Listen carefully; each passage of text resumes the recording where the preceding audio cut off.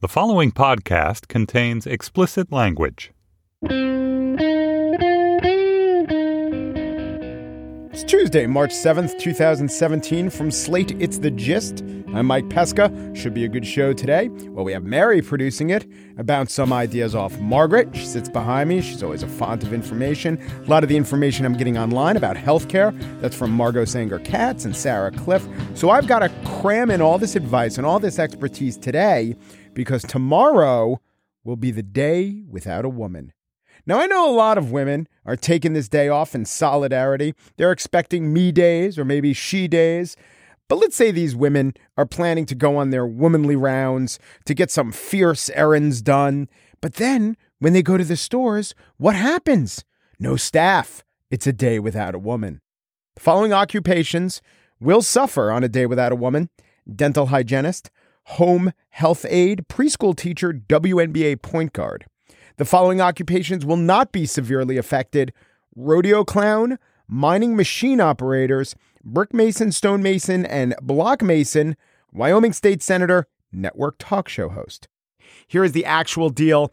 Don't let all my snark, my man snark, my smark get in the way about this day. I literally had not heard about the day without a woman before today. Then again, I'm not a woman. The element of surprise might have been a key element. Maybe I wasn't supposed to hear about it. But I sense that this day without a woman might be a surprise to the actual women who are supposed to be going full Lysistrata. Though, of course, in the translation from the Greek to the American, the idea of a general sex strike just becomes a general work strike. The real injustice here, well, the real injustice, that's to, reproductive rights and Planned Parenthood and all that stuff. But the real injustice here is because of branding. Talk about over-promising. A day without a woman? Wait, I saw one woman on a crosstown bus. You people are a bunch of liars. Maybe the day without a woman organizers thought that no one would break ranks. Now that Kellyanne Conway's been kneecapped, there's no one to show up and ruin a day without a woman by being a woman. But there are many others who are actually going to show up to work. I've asked around. It's true. And when you get down to it, don't you need some of these women to show up? Don't you want them to show up? Susan Collins, Lisa Murkowski.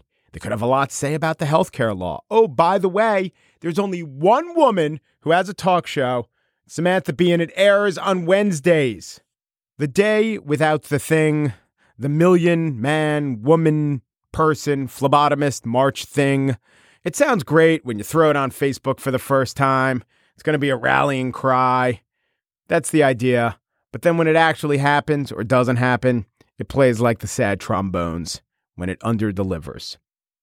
On the show today, healthcare, the rollout, the blowback. But first, one of the great nonfiction writers of our day is by to tell the story of two thinkers who made us rethink almost everything.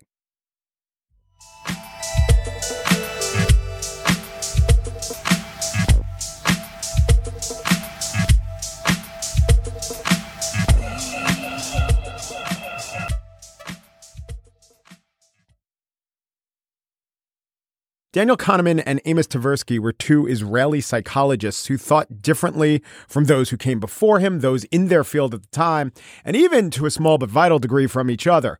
Out of their research came the field of behavioral economics. They not only gave the right answers, they knew to ask the right questions. That's a hallmark of original thinkers. Michael Lewis, in his new book, The Undoing Project, A Friendship That Changed Our Minds, examines the nature of their thinking about thinking. So gone was the idea that people took risks based on rational outcomes. Kahneman and Tversky showed that risk aversion plays a much bigger role than we thought. We think of ourselves as making good predictions, but the pair proved that our ability to predict was terrible, relies on mental shortcuts rather than past evidence. Even our understanding of randomness, they showed, wasn't like how true randomness operates. Michael Lewis is here. Hello. Thanks for coming in. Thanks for having me.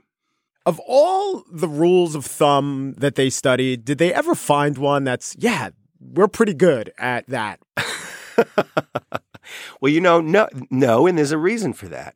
Because they'd started from the premise that the interest is in the mistakes, in the mistakes people made. And they had started that way because Danny, who had been a student of perception, When you study the eye, you study optical illusion. When you study the ear, you study the auditory illusion. You study mistakes that the ear and the eye and that the senses make. And they took that approach to the mind. They said they were looking for the mistakes the mind makes. So they weren't looking for what the mind did well. They were looking for what it didn't do well, and so they didn't find what the mind did well. So when Kahneman was very early in his career with the Army, he was essentially exploding stereotypes because they had an idea of what made a good gunner and what made a good pilot, and he found out none of that was true. Kahneman was actually doing practical work in the world that they would then build theories about. And the practical work was, he is a 22-year-old recent graduate of Hebrew University who has basically taught himself psychology and is very oddly put in charge of trying to fix the selection system for Israeli officers. This is in the early 50s, and the Israeli army had perceived that the wrong people were winding up in leadership jobs. They had big problems in morale and in the quality of the leadership.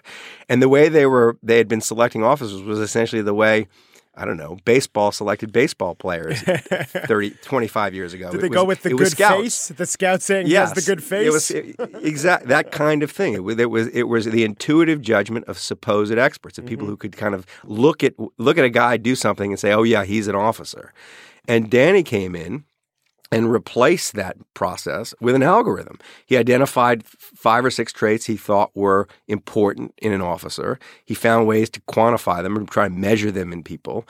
And he distributed, and he gave everybody, all the young men in Israel at the time, the test, and distributed the young men in the army with his algorithm.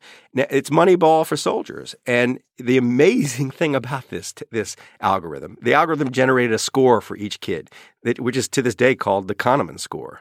The Israeli army, to this day, uses Danny's algorithm to decide who's going to be an officer. I visited the Israeli army base where they administer these tests with Danny, and I listened to them talk about how they tried to fiddle with the algorithm, and they always made it worse, so they just kind of kept it. So yes, and what that does when you move away from the intuitive judgment of supposed experts and go to an algorithm is all of a sudden you start finding that it's not always the person who kind of looks the way an officer is supposed to look who's going to make a good officer. And by the way, the parallels between the Oakland A's with the subject of Moneyball and Israel, as you're saying this, they're so apparent. They have to be scrappier. They have to be smarter. They don't have all the resources. They operate in a bad neighborhood without a lot of natural resources. The Israeli army in the early 50s is the Oakland A's of armies. That's absolutely true. And you know what's also interesting is that the New York Yankees of armies, just like the New York Yankees and the Boston Red Sox, took note of what the Oakland A's had done and basically started to adopt their approach to evaluating baseball players. The United States military, the Pentagon, in the early 80s, called up the chief psychologist of the Israeli army and said, we need you to come in here. And when he got there, they said he was facing all the top generals in the army.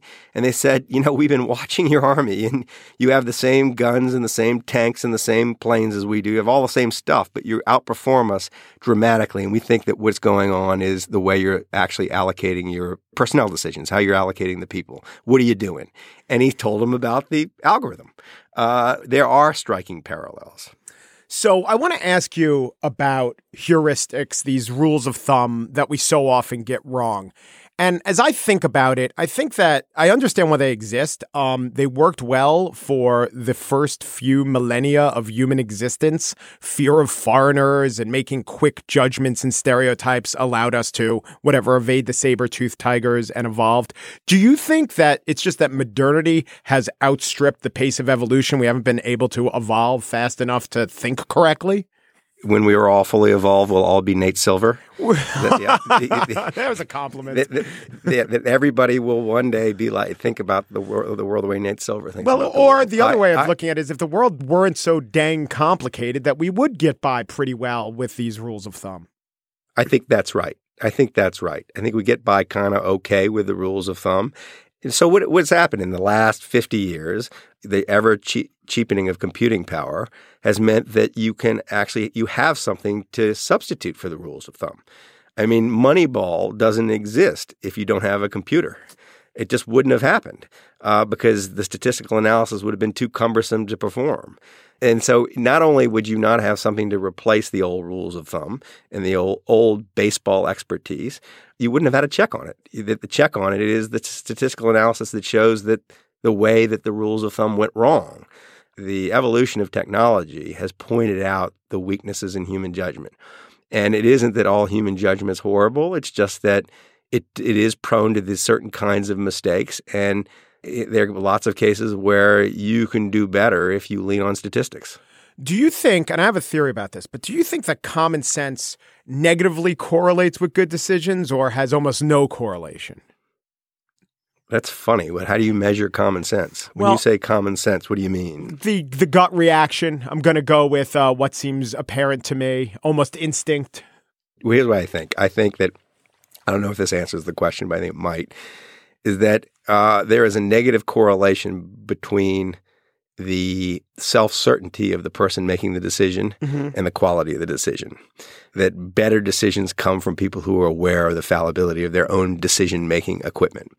And when people are very, very, very, very sure of themselves is when they're most prone to mistakes, to really big mistakes. So if I'm looking for a decision maker in my life, I like diffidence. I don't need their self-confidence to buck me up. It actually does the opposite. It undermines my faith in them. I like them to understand that the world is an uncertain place and that even the best decision maker, sometimes they'll be wrong. I think that common sense actually serves us well most of the time, helps us not get hit by cars and take candy from strangers and so forth. But the more complex... You don't take candy from strangers? Well, it depends on the cut of the stranger's jib. If they have a good stranger face. Are you telling me you never did Halloween? Oh, my God. You're right. But I didn't get hit by cars while trick-or-treating. So, but if you ever try that trick-or-treating thing on any other day but October 31st, it's very fraught. So, common sense is not bad, but the more complex the system is, the less it helps. And I'm extremely suspicious when there is an ongoing legitimate argument on both sides, specifically political argument, and one side tries to bolster its side of the argument by appealing to common sense. That I have found had a huge negative correlation. I'm extremely suspicious of that. Well, I do agree that the more complicated the environment, the less you can rely on just kind of gut instinct. I think that's fair. And you see Kahneman, Tversky-like thinking or criticisms of the supposed experts having found traction in complicated environments, like medicine and finance. There are not many hedge fund managers now who are not at least vaguely aware of these guys' work and aware that it raises a pretty valid criticism of what a hedge fund manager is doing. I think the whole movement away from active management and money management towards indexing, they're in the mix of the conversation about why that happened. You talk doctors now when they're trained, they are exposed to, they may not hear the words Kahneman and Tversky. They're taught about biases and heuristics when they're in medical school. I think you're right that the more complicated the environment, the more likely that intuitive judgment is going to lead you astray. Knowing if you read Kahneman's book, if you read your book, if you're just interested and realize that our minds play tricks on us and humans are irrational, if you're not in the right field, that might not help you. That could be more of a curse than a blessing.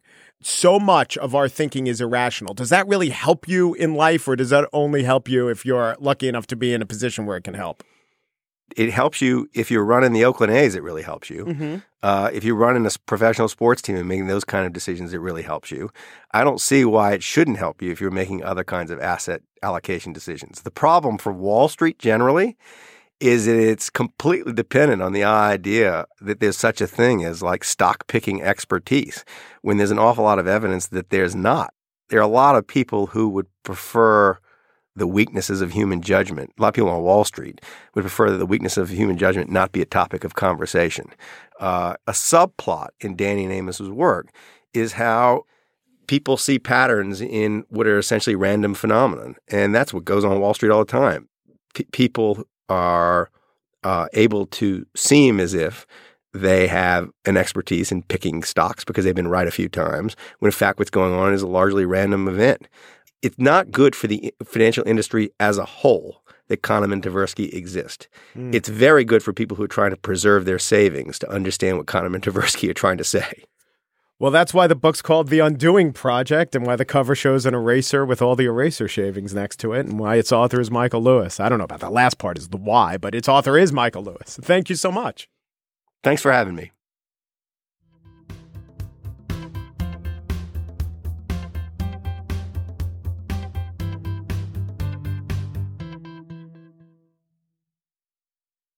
And now the spiel. Paul Ryan and House Republicans have unveiled their American Health Care Act. This claims to be a thorough negation of the Affordable Care Act, as if to say, not affordable, Obama didn't care, so we had to act. That's the message, but even some within the Republican Party aren't buying it. Fox interviewed several Republican lawmakers and found a divergence of opinion. Rand Paul on Fox and Friends used the label that stuck to this legislation. This is Obamacare light. It will not pass. Conservatives aren't going to take it. Not since the cloture vote to halt the taste great, less filling debates of the 98th Congress was there such an argument over the light labeling of legislation. Republican Kevin Brady, House Ways and Means Committee chairman, was asked about the legislation by the host of Fox News Channel's Special Report with Bret Baier. Yeah, it is Obamacare gone. Oh, Obamacare gone. I soon expect Budweiser to start developing not just Bud Light, but Bud Light gone. It's like Bud Light, but with no calories and no carbs. Okay, it's an empty bottle of Bud Light. But you'd be surprised there's not that much of a fall off in terms of flavor. Anyway, a number of conservative groups were not convinced about the bill's potency to do what they want. The Cato Institute, a think tank that is to market conservatism, what MTV is to teen moms, went further than just calling it Obamacare Light. A headline said, House GOP leadership's healthcare bill is Obamacare Light or worse. Oh, it's worse. It's Obamacare Zima. A huge rollout, maximum awareness, lots of hype, but consumers are gonna hate it.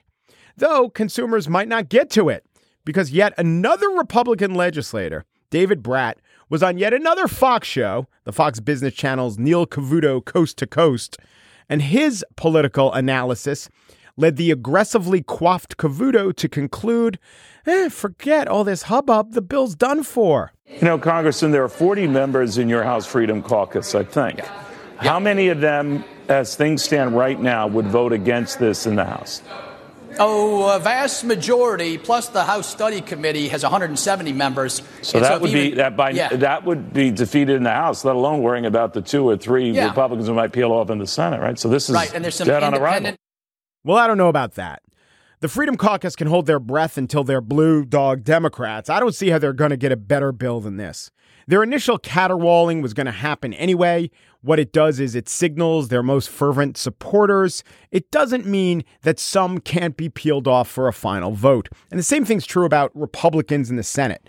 Rand Paul and Mike Lee already are adamantly opposed to the bill. Okay, that brings the vote total to 50 Republican senators. Cruz, Murkowski, Collins, they can now play spoilers. But this whole idea of the head count, it's getting ahead of ourselves.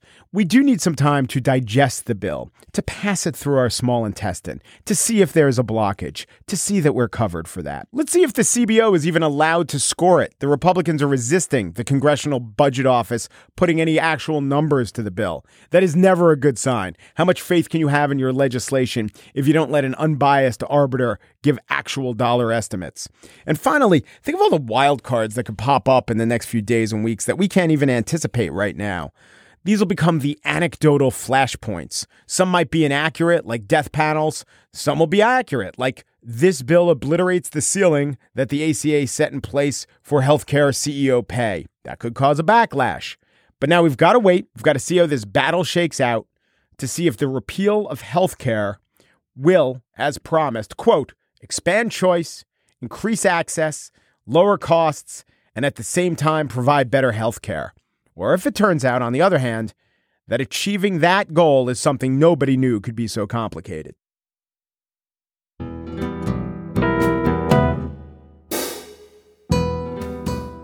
And that's it for today's show. Mary Wilson produced The Gist. She will not be here tomorrow. She is honoring the day without a Mary.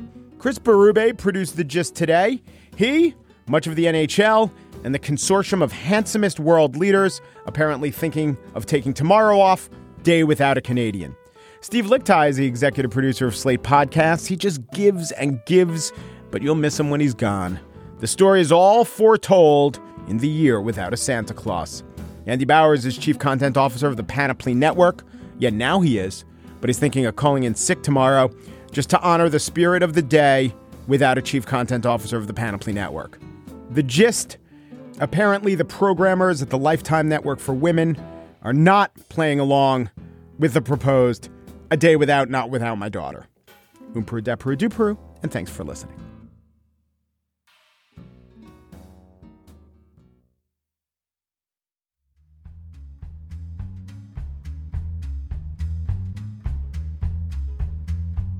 You listen to podcasts. I have proof of that.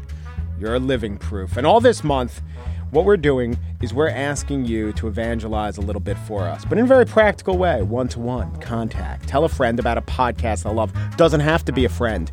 Can be your mom. I don't want to get into your relationship with your mom. Could be a good one, could be an okay one, but at the very least, you can either delight her and feel good about it or distract her with some podcast she'll like. But it has to be, hey, let me have your phone. Let me tell you how podcasts work if that's the state of things, or let me orient you and download an actual podcast on an actual app. So just contact this friend, this mom, this person you care about in real life or on social media, which is like the new version of real life. And if they don't know about podcasts, show them about podcasts. So think of the person in your life who has specific interests that you know of. Think about a podcast with those interests. Ask yourself, does the person listen to those podcasts? If the answer is no, get them to listen to that podcast. And then tell your story again, maybe in real life. This one we don't care about. This part we care about, the social media. Tell your story in social media, like say Twitter, with the hashtag Trypod, TRYpod. So, got my mom to listen, and now we're actually on speaking terms. TRYpod. And thank you for spreading the word.